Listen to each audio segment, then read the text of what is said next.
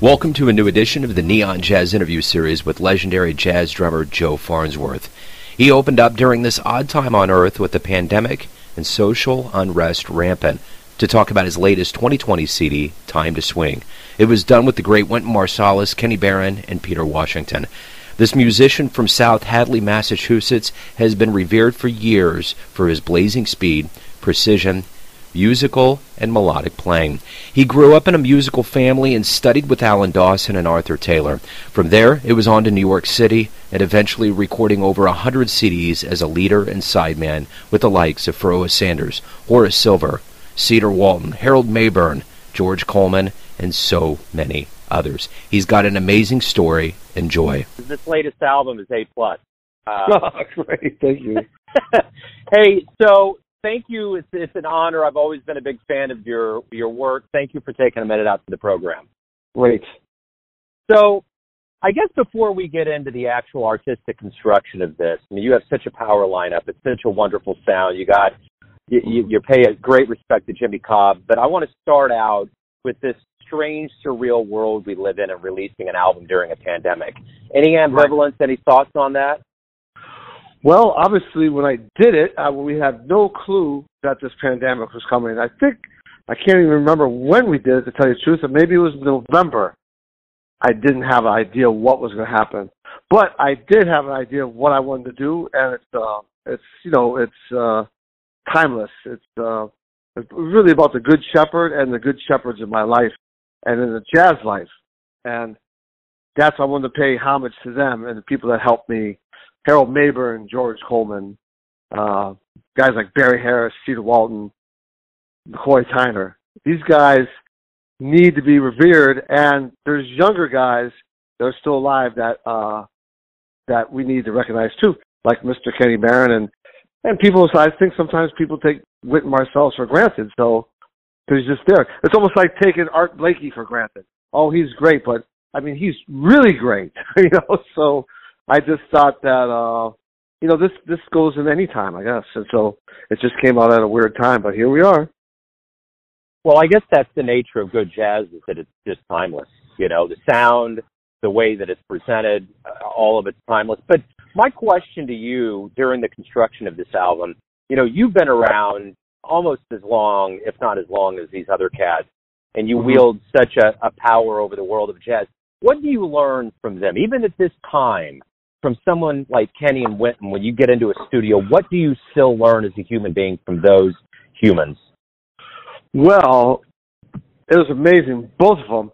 This is the first time I've seen Kenny Barron a million times. This is the first time I played with him. My brother went to school under his tutelage at Rutgers, so I would see him and mention my brother, but this is the first time I'm really being that close to him. And what I learned from him is how just very calm he is and how his brain is totally open to the world around him and music. It's not locked into a certain thing. You could play anything. And I just couldn't. He was like, one of those old school guys who was there before everybody else was. And he did his, we played the take. We only did like one take on each tune. It wasn't a learning experience. I mean, it was a learning experience. What wasn't was that it just reminded me of how these great people, like every tune he played, or if he was going to the bridge or the chords or the tunes, you just knew it was going to be perfect. You knew it was going to be right. A lot of times that's lost today because a lot of guys don't know a lot of, many of the great American songbook. So you just knew it was going to come out great. Wynton Marsalis comes in and said, I love what he does. This is what I like to do. He comes in. He said he was going to be here at 2 o'clock, recording at 2 to 4. And he comes in at 1:50, takes off, he says hi to everybody, hugs, takes down his trumpet, boom, we're recording at 2. And everything was a first take. He's done. He did his work. He played perfectly. Time to go. No BSing, no wasting time. I love that about him. There's no hey, let's come in and talk about the stuff, and, oh, hey, why don't you warm up or get a sound check. I mean, his sound is already there. You have to adapt to him. So I like that he cuts out a lot of the nonsense. I love that. A lot of people don't do that, and that's what I love about him. You know, you said at the top that you just mentioning Wynton, just kind of the perception of him. He's so good. He's so diversified.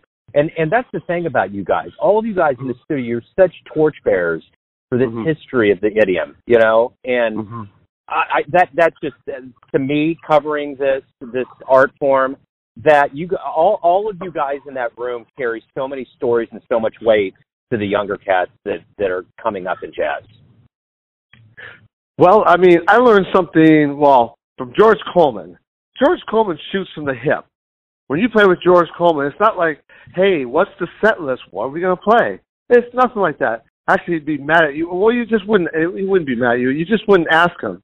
You get up there, and it's so exciting because you don't know what's going to happen. And that's what he brings to the table. And, so if you have a gig with, Gary Bartz. Now, see, Gary Bartz is playing with everybody.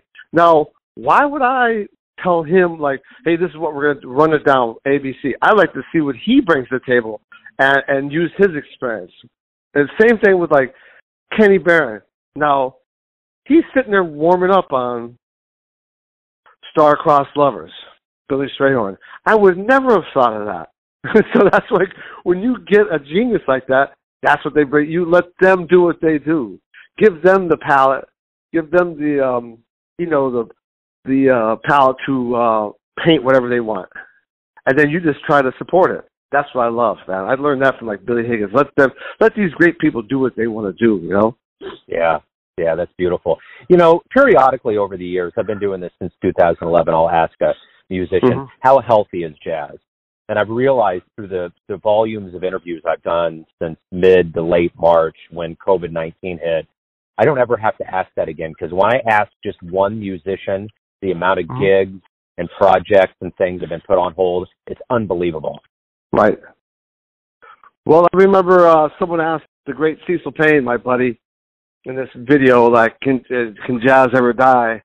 His answer was, you can't kill a piano. And that was great. Because you can't, because there's music always going to be through that piano, the songs and all that stuff. And that's what the guys okay, yeah, man. I mean, Eric Alexander and I, back in '87 when we met, and we're trying to get with Harold Mayburn. And we always used to talk about, man, one of these days, there's going to be a time where these guys won't be here. George Coleman, Jamil Nasser, Cedar. And we always used to talk about it, so we could enjoy it then every time we were with them. And so now, most of these guys are gone. Jimmy Cobb, these guys that died.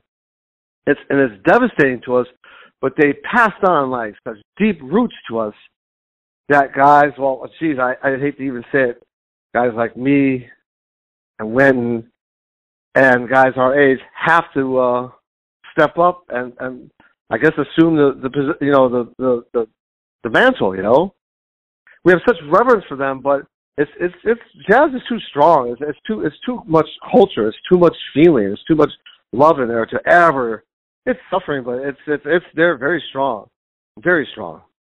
But you all are masters of improv, and this time in our life, for just being a human, is being improv. It's almost as though this time for you to digest and to bring this out in some creative way is almost made for you guys.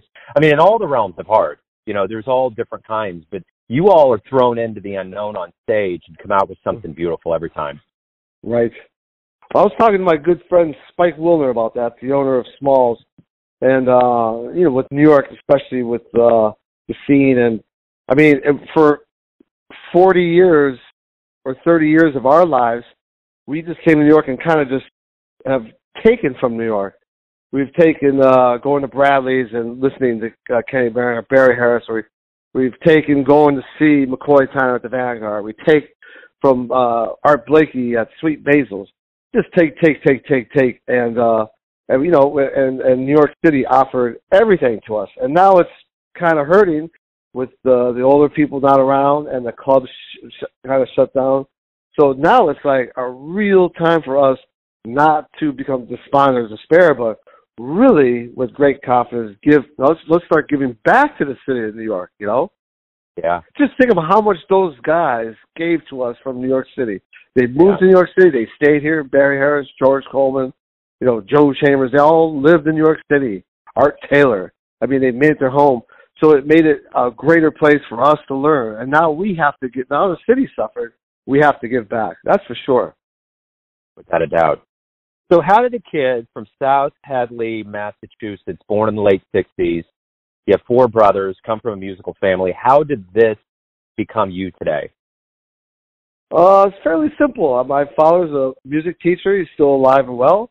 And I grew up in the room with my brother David, who was a drummer, and he still plays fairly well. He doesn't play, but when he does, he likes to play like Grady Tate. He's a very smooth timekeeper.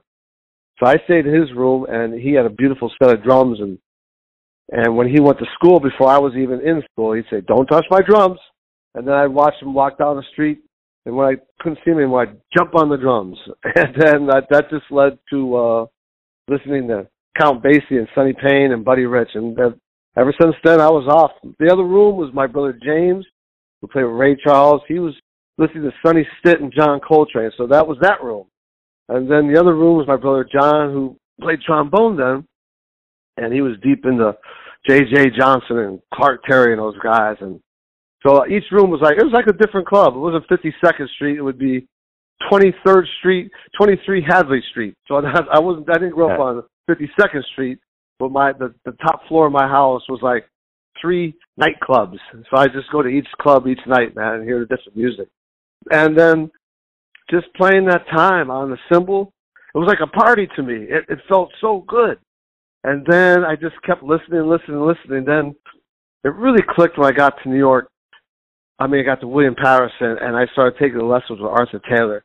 And that's one of the first things he said to me is, "I love playing the ride cymbal because it's like a party to me." I said, that's what I've been thinking my whole life. But he expressed it, and I was sold ever since, You right now, with the absence of live music, and you were just talking about the allure of New York, and you've been on so many stages. Do you ever think about any magic moments during this absence of being on stage that really kind of make you smile or make you think, "Man, I can't wait to get back at it"? There's definitely 2, and it's from there's 2 moments that just popped in my head. One was July 4th at Central Park, and it was with McCoy Tyner. I'd been playing with them, and then I stopped playing with them for like 5 years, and then I came back. It was my first concert come back. It was McCoy Tyner and group, and then it was Ron Carter's group, and it was Roy Haynes' group. Now, this must have been, let's say, 6 years ago. It was pouring rain, and then while I played with McCoy, the skies opened up, and the sun came out. And it was like, God was there, and I just couldn't believe I was on the drums at Central Park with McCoy Tyner. And then I think about his last time we played with McCoy at Blue Note, and this goes back to giving instead of taking. And he was smiling because he was so happy to be there. And he was had a little struggle playing, but and just to see him get on the piano. And he talked about, "We are so happy to be here." And he could easily said, everyone was there to see him. He said, "We are so blessed to be here. It's so nice to be able to sit here on this piano and smile and play with these guys."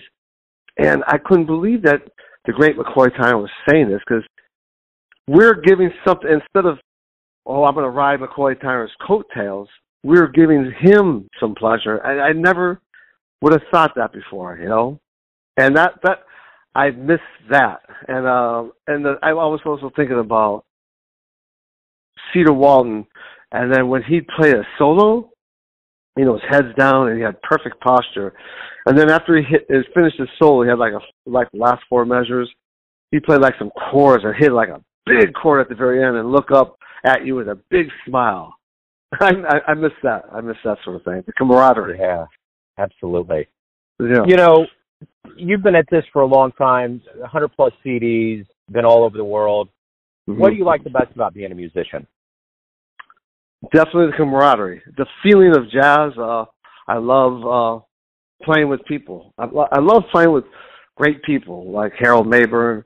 I love, when Harold died, what I missed the most was that when I was with Harold, he brought me back to like Memphis in 1948.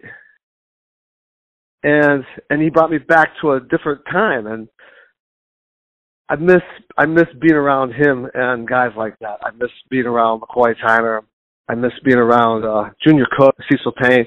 I'd be with Cecil Payne, and he's talking about Lester Young playing with Count Basie, and his father brought him to his first gig in like 1942 or something. I miss the deep history of these being around these people. So it's really the camaraderie, the fellowship, and really just I miss, because swing is what connects us, and you can swing by yourself, but how you swing with other people, it's not ego, and it's not. You have to be selfless. You have to play to support them, and I love that. I love playing to support George Coleman, those guys. Sorry for the long answer. No, that's great. No, that's wonderful. When we do return to the stage and the fans return back to the crowd, when this is all said and done, what do you hope we all realize about this absence of live music? Well, I guess you don't take it for granted. I think you have to treat it as a gift. And like guys like McCoy Tyner and Cedar, it was never about them, but it's about us being the people on the stage and the people in the crowd. So there's not like one's more important than the other. It's the we of everything, and being connected. I would think that some of the I would leave it like that. Yeah, I would say that. So after all of this time and all of this jazz mileage, everyone has a perception of you, your family, your friends, your fans, but you are living your life. Who do you think you are? Woo. Well, tell you the truth, Kenny Clark in his book, they asked him what his toughest gig was, like you almost kind of mentioned, and he said, finding my role in life. And it was a heck of an answer, and it hit me deeply because that's the same thing for me. Who I am, I would be like, well, first of all, first and foremost, I'm a father of 3 boys, 15, 13, 11. And, they're going to online school because of the pandemic, and most of my heart and attention is directed towards them. I hope they can get back to semi-normal life. So that's a lot of it. That family has really shot up. I mean, it's always on top, but since everything's stopped, it's really become that much more important to focus in on them and slow down. And I'm not going away for a gig. I'm there for them every night. So I would say being the father of those 3 is most important. I would really being someone that God would be proud of, trying to, glorify him with my life, and try to do the next right thing. And it's difficult sometimes to be a leader because you kind of are out in the spotlight. But I think I have to try to do that because I think most of the greats who did that. I liked being, like I love being a sideman, but I think sometimes you just got to step up, So those are really the main things, those 3. Right on. Joe, hey, thank you for opening up. Thank you for your time today. I really appreciate it. Good luck with the album and the return to the live stage. Hey, thanks for calling. I really appreciate it. Thanks for listening and tuning into another Neon Jazz interview, where we give you a bit of insight into the finest drummers in Boston, New York City, Kansas City, and spots all over the world, giving fans all that jazz. Thanks to Joe for his class, time, and stories. If you want to hear more interviews, go to Famous Interviews with Joe Domino in the iTunes Store. Visit neonjazz at youtube.com, and for everything Neon Jazz all the time, go to the neonjazz.blogspot.com. Until next time, enjoy the jazz, my friends.